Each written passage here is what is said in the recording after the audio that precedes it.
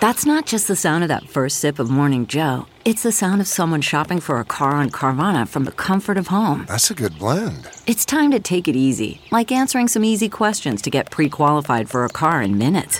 Talk about starting the morning right. Just like customizing your terms so your car fits your budget.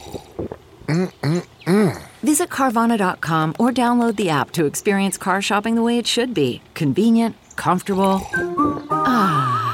Good morning, I'm Margie Ellisor at Fox 2 with your St. Louis news, driven by Bomarito Automotive Group. The St. Louis Metropolitan Pandemic Task Force says we have flattened the curve and plans to reopen can move forward.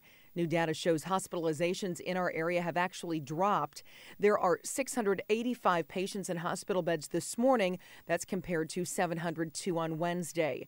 The number of people in intensive care remains about the same, but fewer people are now on ventilators. Plus, another 51 people have been sent home from the hospital.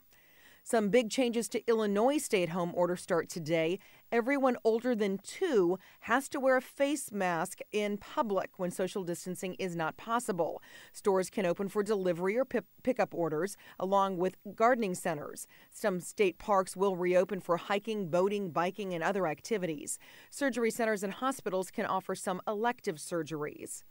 The mayor of Eureka is making some adjustments to his plan to reopen business in his city. Mayor Sean Flower originally said that businesses would be allowed to reopen on Monday. Well, that plan was in accordance with the governor's order, but in defiance of the order in St. Louis County. Now he's adjusting the plan to allow restaurants and retail businesses to open by May 15th. Flower says he decided to push back the opening after speaking with several business owners. From the Fox 2 Weather Department, some high clouds will filter through our sunny skies with temperatures warming into the upper 70s by late this afternoon. Tomorrow, it's the warmest day of the week with partly cloudy skies and a southwest breeze. High temps will reach the low to mid 80s. Scattered showers, thunderstorms likely Saturday night into Sunday morning. Sunday will be a little cooler with highs in the low 70s.